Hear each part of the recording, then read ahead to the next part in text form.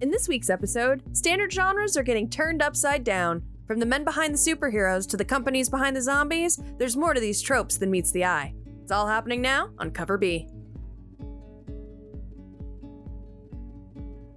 Hey everybody, welcome back to Cover B. Welcome back, everyone. We are here sharing with you our thoughts on new comics this week while the outside world is stormy and rainy and dark and wet. Like the minute the storm came in, my energy went down the drain with it. Yeah, it's a very lo-fi beats to chill and study to kind of day. Here, I'll break in some here where we ASMR. are. Don't. This is No, the new no, Cover B. No, your gain's not high enough for that. Well, it could be. Turn it up. Welcome, everyone. We have comics to talk about. Yeah. So we're going to dive in. Some cool stuff. First up is Geiger, number one. Geiger. I think Geigermeister. it's Geiger, like a Geiger counter. Geiger. Which one of you ladies wants to get with the Geigermeister?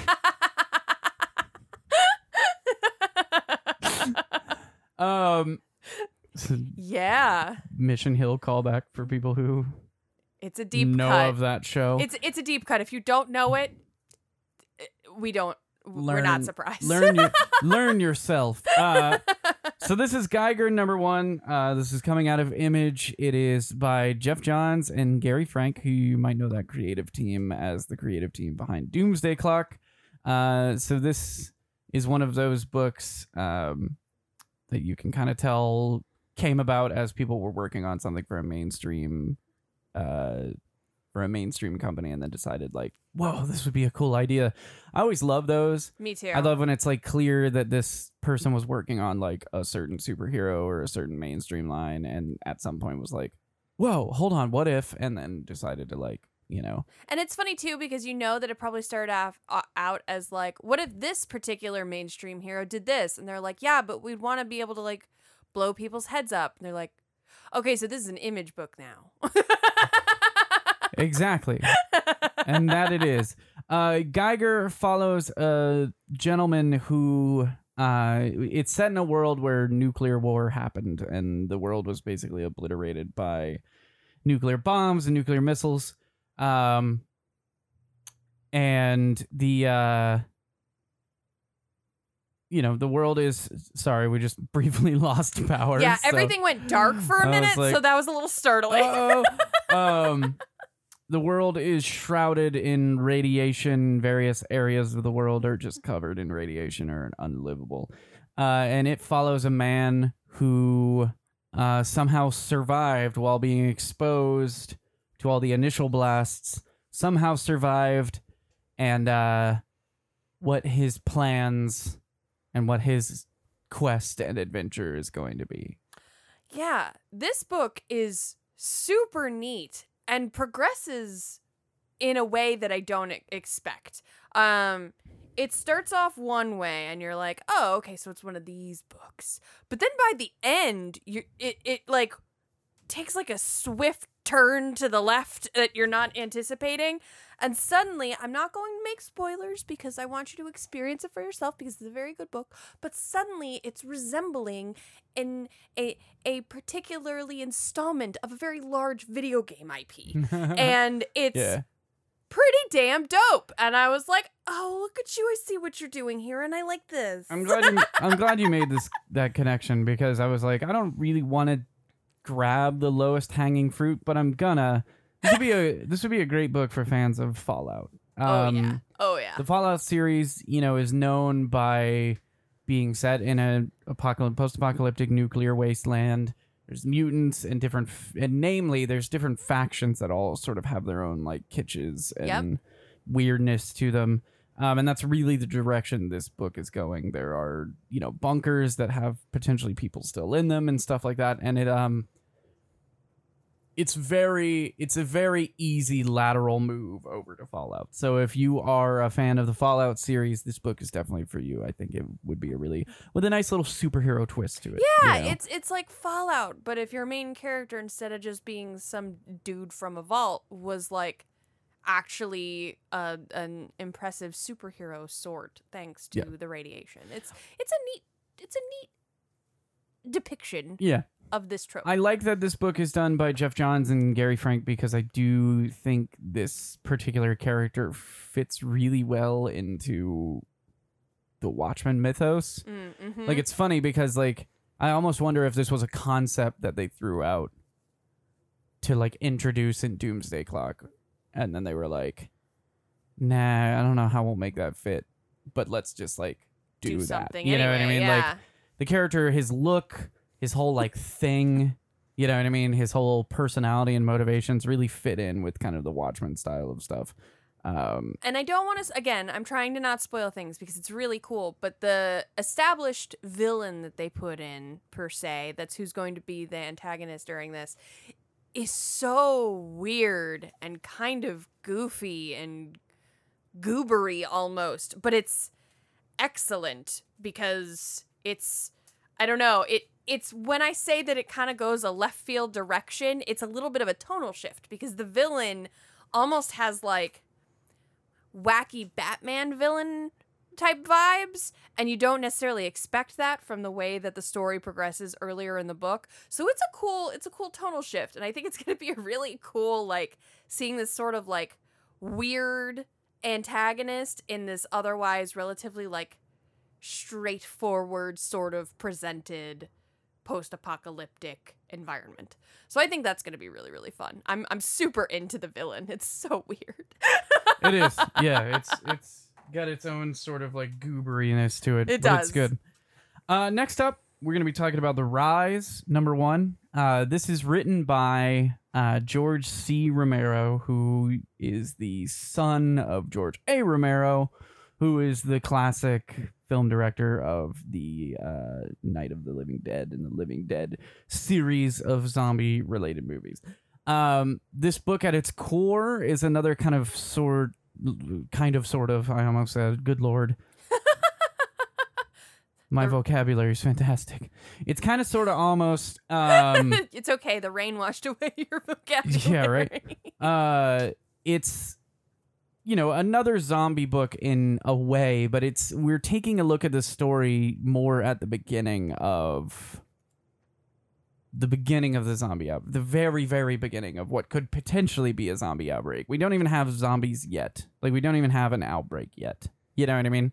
This is literally taking a look at the sort of thing that would be, you know, it's basically like looking at the Umbrella R&D team. You know, we're looking at the precursors to what could potentially, as people develop the serums and the viruses and shit like that. Like, that's where we're at. We're at the developmental stage of they're developing something that certainly does seem like it's making zombies to some degree. It's interesting because it kind of holds some interesting placement, in my opinion, currently in this moment in society, because it could very well be taking from some of the like deep, ridiculous conspiracy theories that live on YouTube about a certain Patricia that we just went through, and how that started and came to be. And so it's interesting because it's always been a trope that like a certain Patricia that we're still going through. Yes, of course.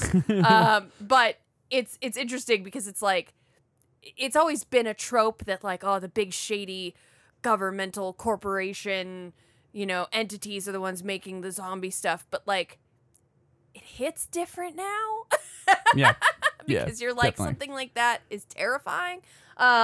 So it's a cool look at the beginning part, like Chris said. Like, Yeah. I love that we don't have any zombies really yet. It's all the stuff that happens before, and it's a lot of like political intrigue, which I like. It's like taking a step back from a lot of zombie media, which, you know, a lot of whether you're talking, you know, the Night of the Living Dead and the Living Dead series, not so much The Walking Dead, because there's not really been any sort of sense as to what caused the zombies in The Walking Dead.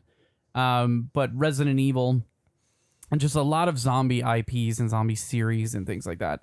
There's a lot of times some sort of science fiction based corporation, shady corporations and shady organizations and stuff at the beginning. Right. You know, at the forefront of these things to some degree. Yeah. Whether it be they're like trying to profit off of a virus that got out, or whether it be they're the ones that developed the virus, or whatever it might be. 28 days later, you know, that whole thing kicks off because people liberate a bunch of monkeys that are infected. Yeah. You know, and so this book is like taking a step back from that and saying, what if we told a story that was primarily about like corporate espionage and, you know, shady corporations and military machines and even real espionage in its own way. And we took a look instead at developing one of these sorts of things as opposed to, you know, hey, look, it's already happened and people are eating people. Yeah. So it's like giving, although it's a new creation and a new, you know, George C. Romero's own take on this thing. It's like taking a look at like Umbrella, just being Umbrella. You know what I mean? Like, what if what if we had a video game that was just Umbrella, like going around fighting different organizations that were trying to stop them and like trying to find out how to develop the T virus and stuff. And I mean, if you think about Resident Evil 2, there's lots of mentions of all of these things that they'd done before the big one gets out. Yeah. So it's like, we don't have a clear indication of how long they'd been working on this stuff before it went wrong. So this is looking at the times before all of the ish hit the fan. Exactly. There were years and years and years of them doing this stuff that no one knew about, and they had no accountability. And so, like, what does that look like? Yeah. And I like that. Me too. I think it's a cool way of taking something that's like pretty universally accepted in like the public about like, oh, we're talking about zombie stuff. Cool. Is it like a supernatural zombie thing? Is it like a scientific? Oh, it's a scientific thing. So obviously there was some sort of pharmaceutical company or like science-y company that did something wrong and meddled with things they shouldn't.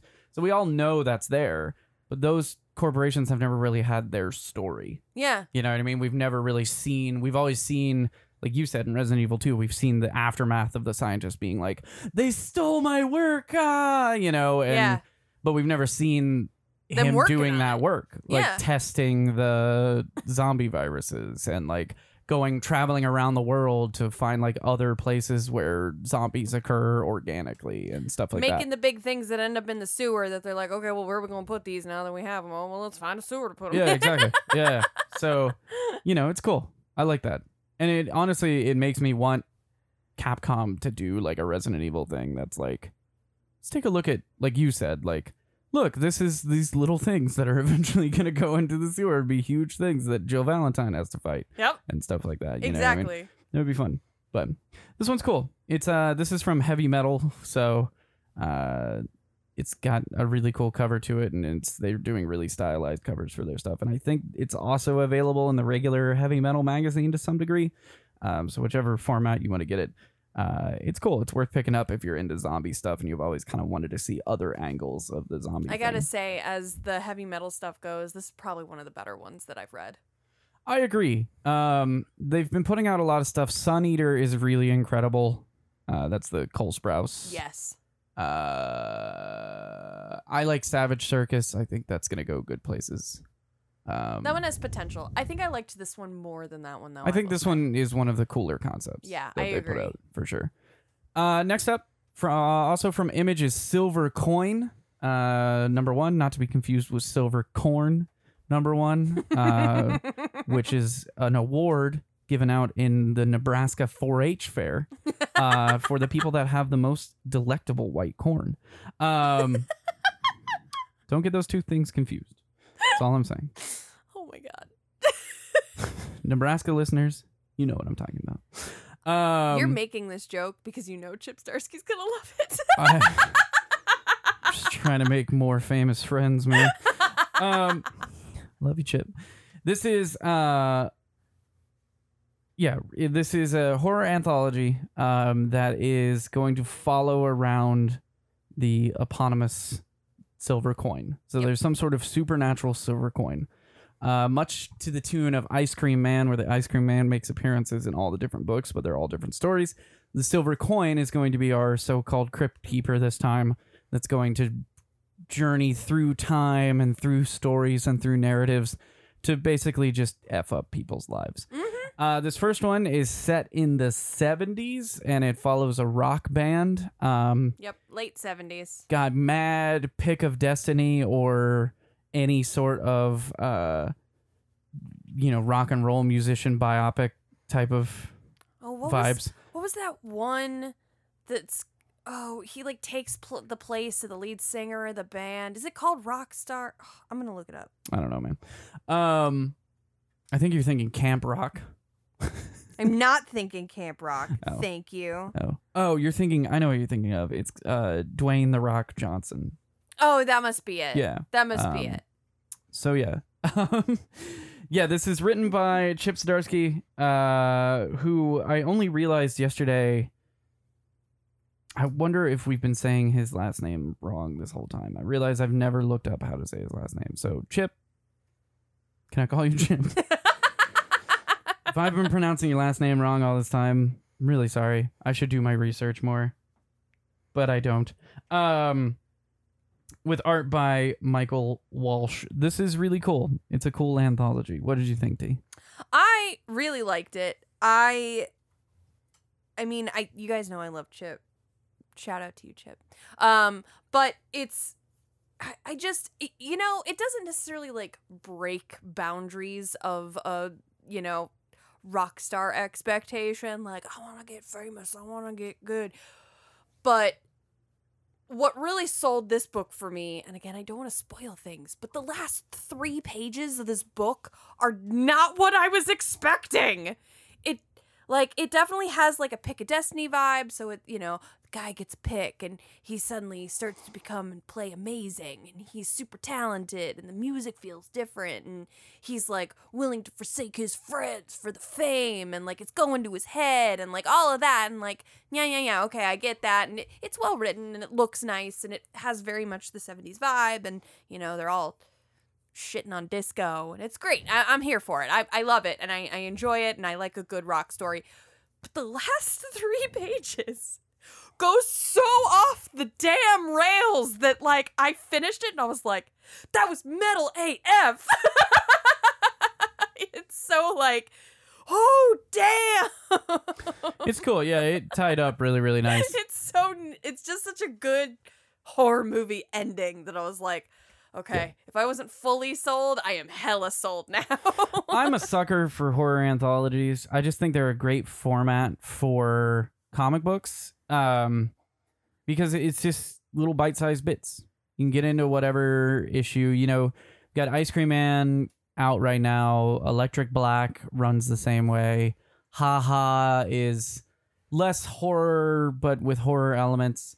And then we've got this one, and it's cool stuff. I love that format for comics because you just have a rotating cast of writers if you want. This one particularly does. I think the next issue is going to be Kelly Thompson. That's awesome. Rotating cast of writers, rotating cast of artists, and you just pump out interesting stories based around a theme. And they're just quick. They're quick little bites that give like a little horror punch, have a nice resolve, and then they move on to the next thing. This one's cool. I'm excited to see this one go, and I think they're going to have a really good roster of writers on this. And Chip definitely kicks it off hardcore, And that's not just because we're in the Chip fan club. The Chips Ahoy. Though I totally am. We should do. Okay, so yeah, Donny Cates has the Devil's Advocates, right? Oh, that's adorable. Donnie, I'm sorry. Can I call you Donnie? Nope. Your fan club should have been called the Cates of Hell. All I'm saying. Devil's Advocates.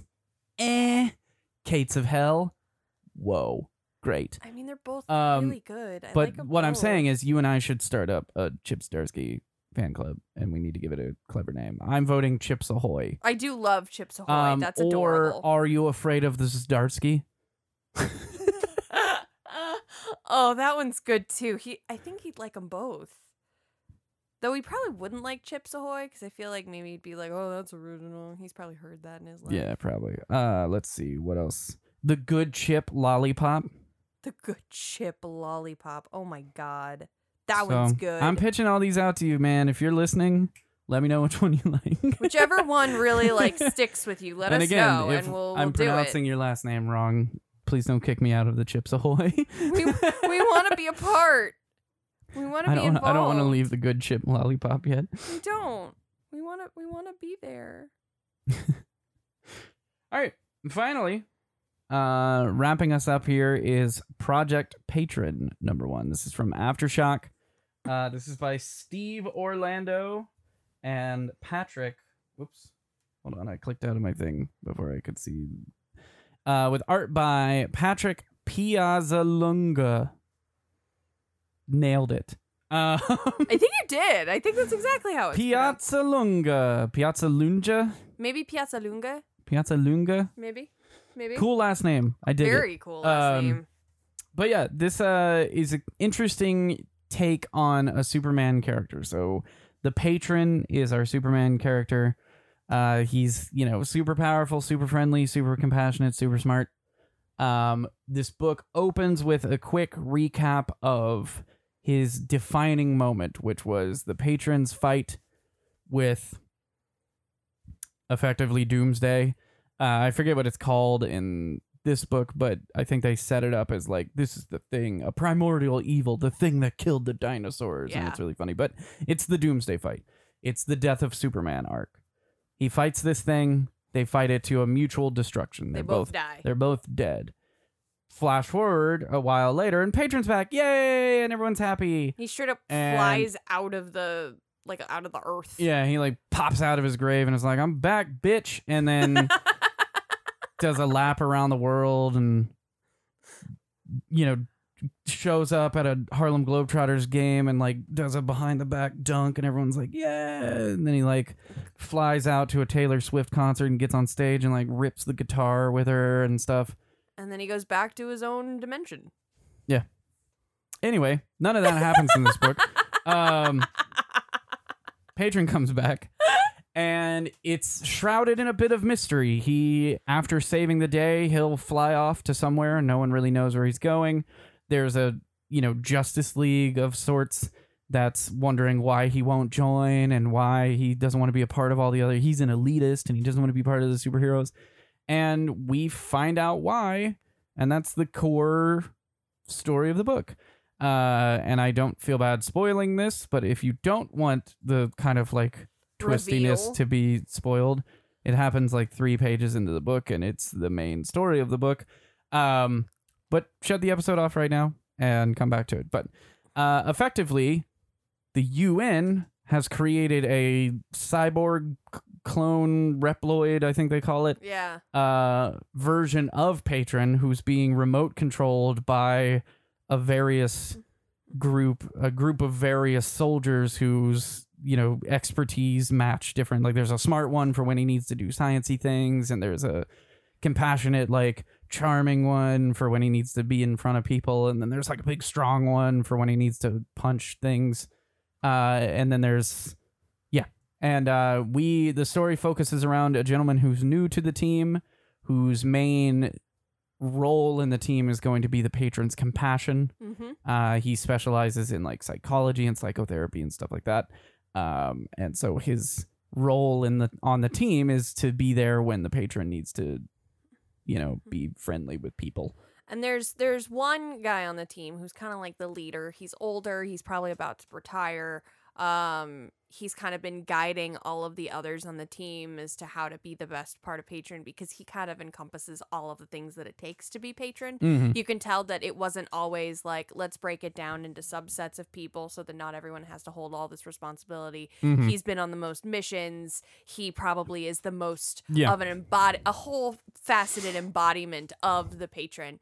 And he's kind of like a father figure. You almost get kind of like a Batman Beyond vibes to him a little bit. Mm-hmm. This is one of the coolest superhero books I've ever read, putting that out there. This is such a cool concept. It absolutely makes sense. Mm-hmm. The necessity of it and the way they do it and the way they kind of treat each other on the team and the competitive nature of the individuals on the team, as well as the like, I just want to do this, I don't want to do that. You know, it's like simultaneously breaking down a superhero book while also breaking down like office politics at the same time. Like, it's, I don't know, it's just such a good idea. It's such an interesting concept to have this like primary guy, this like superhero, this icon, this Superman, who then is not, he's not real. He's just a figment of hope. It's that whole discussion of like, you just have to make sure everyone still has hope and faith. And he's just sort of there to exist. And it's just such a good idea. Like, I'm so impressed by the idea and the iteration and the discussion of it. There seems to be a big trend in the independent comic book writing, the creator-owned stuff, to take a look at, you know, generic but very accessible things in terms of like big superhero stories. You know, like, you know, we've got Commanders in Crisis that are looking at like, you know, big crossover events like Infinite Crisis and Crisis on Infinite Worlds and stuff like that. And this one, which is looking at Death of Superman, and taking these like big story arcs that are recognizable and then basically inserting a clone of those into their book, but then saying like, what if it was different? Yeah, like, what if it was handled different? And I just think this is a really cool one. And it's, you know, at its core, it's going to be a murder mystery, and it's going to be about, again, like corrupt government stuff and corrupt corporate stuff and whatnot, and how that kind of plays in the background of all these superhero things. But then in addition, it's got an entire world of superheroes that it's able to really like establish and build upon, that makes room for tons of, you know, writing angles and narrative angles. And just in general, the whole concept of people, like normal people stepping into this. Like, we hear that being the patron takes a toll on the body. Like, having to virtually connect to these superpowers that they've somehow, we don't even know how yet, but they've somehow put into this, whatever a Reploid is.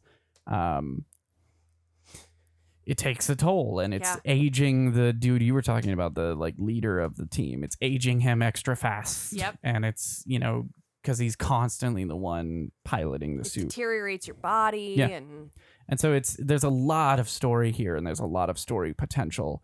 And it's all very approachable. Like, it's this book does not shy away from showing that it is effectively telling you a Superman story in a character that's not Superman. Like, he's got a Lex Luthor character. He's got the Justice League exists out there. I'm sure eventually once we start to see them, they'll be like, this is the Speedster and this is the dark, mysterious one. You know, like, this book is not afraid to be like, yes, I'm telling a DC story, not for DC. Yeah. You know, but that's kind of the allure of it. That's kind of what gives it its charm, is that it is so very clearly telling something that was probably developed while Steve Orlando was writing at DC, because he's done various DC things.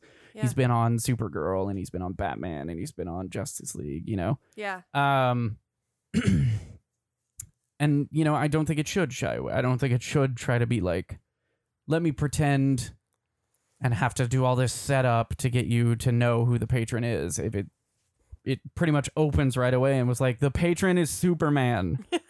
Get that in your head. You understand this concept already. I'm not going to rebuild it for you. It's like, this book wants to focus on this particular story of what's happening with these people behind the scenes of the superhero, and having to keep this secret, and what happens if this secret gets out. What happens if this secret gets infiltrated by somebody? And that's the story. The Superman stuff is in the background, or technically in the foreground, because this is happening in the background, but we're focusing on the background. You know what I mean? Yeah. It's like drawing focus. It's like when you have something standing in the foreground and you've got somebody standing in the back, you know, and you see those scenes in movies where like that person's in focus up front, and then it like draws focus to the person in the back and they become blurry. Right. We're in the back blurry part. Like, the Superman pastiche is bigger and up front, but we're focusing on those people in the back, you know? It's interesting, the timing of this book too. I just want to note that this book is coming out almost immediately following the Bendis run of Superman that effectively made any manipulation of a Superman character doing what this book is talking about, impossible. Because Supes is no longer a hidden figure. Yeah. Supes is now Yeah, identified as Clark Kent. He's out and proud. He's out and proud. And since they've done that, any potential of having another death of Superman and this type of story being told is impossible. Yeah. Because if Supes dies, Clark dies, and everyone's going to know. You can't pretend that like they died simultaneously, but nobody noticed. You know what I mean? Yeah. So it's just interesting. It almost feels like maybe they were like holding on to this story. Like, this is a really cool idea. I've pitched this. And they're like, oh yeah, if it ever fits, we can do that. And then it'll never fit now. Yeah. You know what I mean? And so it's like, well, screw it. I'm going to do it independent. Yeah. I think it's an interesting look to, in kind of a painfully realistic way, of how people in our world would potentially view super people. You know what I mean? Because they all respect the patron, and, you know, I think one of them has even kissed the patron on some occasion. Yeah. And, like, you know, they're doing it because the world needs the patron or whatever. They're dissecting his personality. You know, deep down, the patron had a personality. He was a person to some degree. Yeah. He wasn't just this superhero, we can assume, you know? Yeah. And he's dead now. He died saving all these people. And now effectively what the UN has done is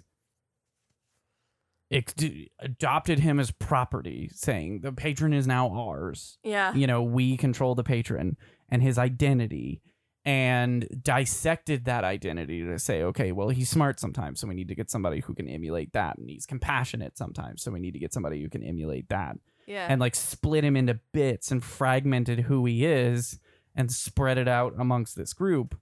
And no one's taking time to think like, but really he was like a person under there, right? You know what I Yeah. mean? And it's interesting because I could see that, like, Yeah. you know, I could see That's what we do. countries with and celebrities. nations and stuff, being like, and that whole same cult of celebrity where it's like, Mhm. you know, I really liked the patron, but then he stopped quipping when he was fighting, and like, he's just gotten really boring lately. Yeah, You know what I mean? exactly. And like, God forbid he be like tired of having to fight all the time or something like that. You know what I mean? Going through literally anything. Yeah, and it's an interesting kind of dissection of how we would approach these larger than life kind of idols, were it in a real world scenario, you know? Yeah, So totally.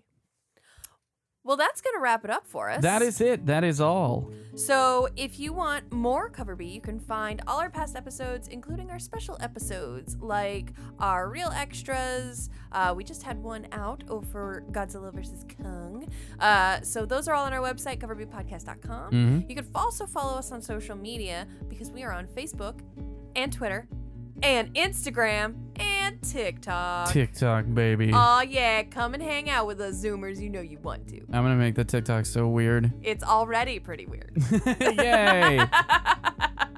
But it's great. And we're funny and we're silly and we keep you updated on new releases and interesting news and fan art and pictures of my cat in a superhero costume. It's great. Just come hang out. And we will have another episode potentially on Wednesday, but definitely on Saturday. Yeah. Anyway, we will see you on the next episode Of of Cover Cover B. B. Bye, everybody. Bye.